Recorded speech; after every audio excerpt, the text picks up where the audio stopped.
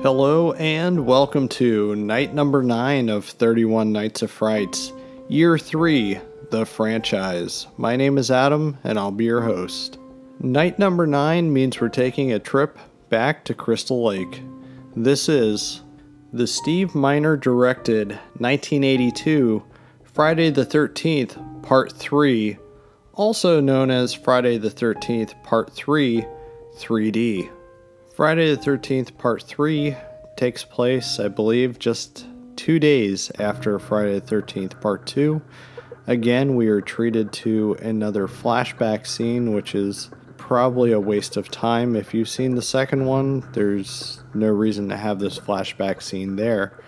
But they do include it, and, well, I'm not a fan of the flashback scenes in the Friday the 13th sequels.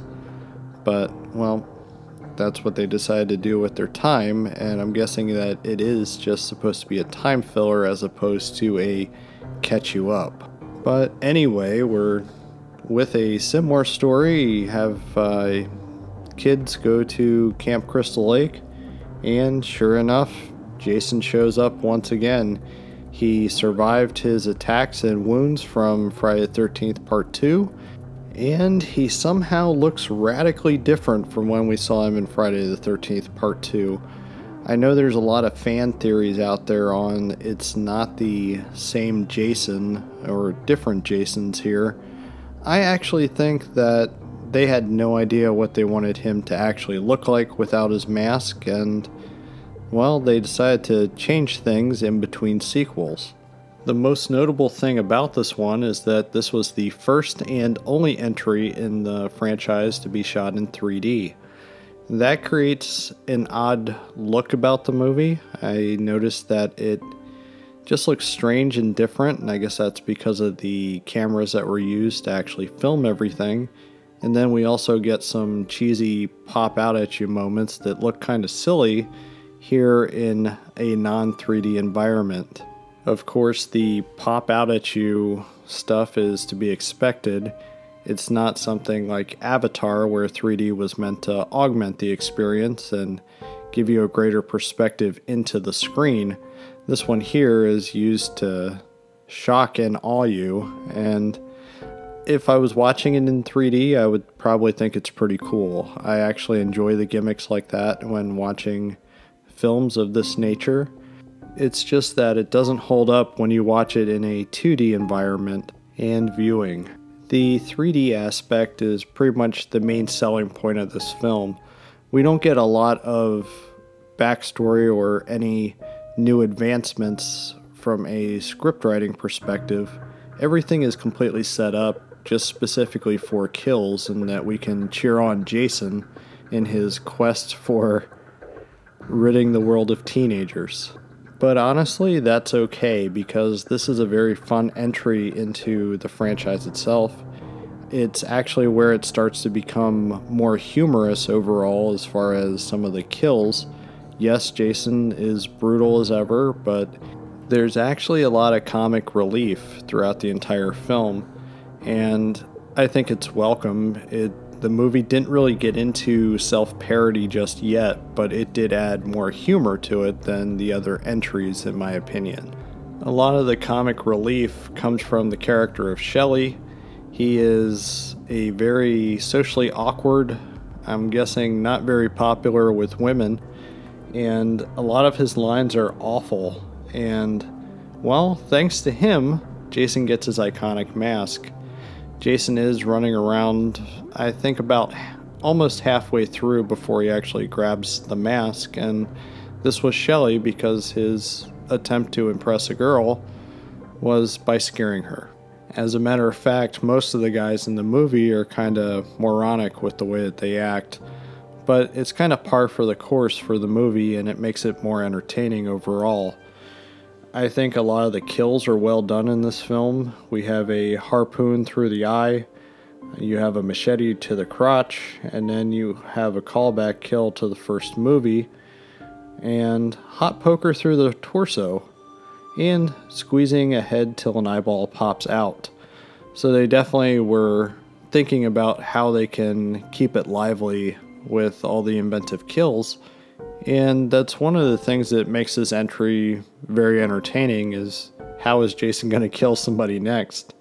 And I think it's appreciated because if this film would have went with the slower pace of the first two films, or even like a darker and just brutal feel about it, then I don't know if it would have been as much fun. I think I probably like this one because of the cheese, and of course, as the series goes on, it gets more and more silly and ridiculous. I think it's about part 6 where it goes on to being a full-on parody of itself, and with this series, it definitely works. Of course, if you were to compare this to other third films in a franchise, such as A Nightmare on Elm Street 3, this one is a lot less interesting. However, A Nightmare on Elm Street 3 came many years later. It wasn't at the same time period whatsoever. So while this one can definitely be more of the same, it's a lot more fun than probably what A Nightmare on Elm Street 3 actually was. This one here knew exactly what it was setting out to do, and it did it pretty well. You have good special effects work, and the cheesy dialogue just helps everything flow along with the kills. So you can't really ask for too much out of that. I just wish that there was more to say about Friday the 13th Part 3 because of the fact that you don't have any strong story elements. The second one had the big advantage of being heavily tied into the first movie. This is the first one where it's a brand new cast of characters, and it's going to continue down that path where new teenagers just show up to Camp Crystal Lake. So overall, this one is another solid entry in the Friday the 13th series. It's just not groundbreaking, and it doesn't have as much story to it as what the first and second entries in the series had. I should note that this movie has been shown a couple different times in 3D. There's been some smaller theaters showing it in 3D and stuff like that, as far as I think in the United States and Canada. And we will actually have a chance to see it in 3D as long as you have the proper setup. Shout Factory will be releasing a new set of Friday the 13th, and Friday the 13th Part 3 will be as 3D on the disc as well. So I'm kind of excited to check that out. Of course, if you don't have a 3D TV or a 3D projector, that won't help you out too much.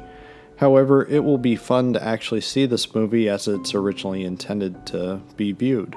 But overall, this is a solid entry, just not a groundbreaking entry, but it really is everything you could ask for from a Friday the 13th sequel. With that being said, I'm going to close out tonight's episode.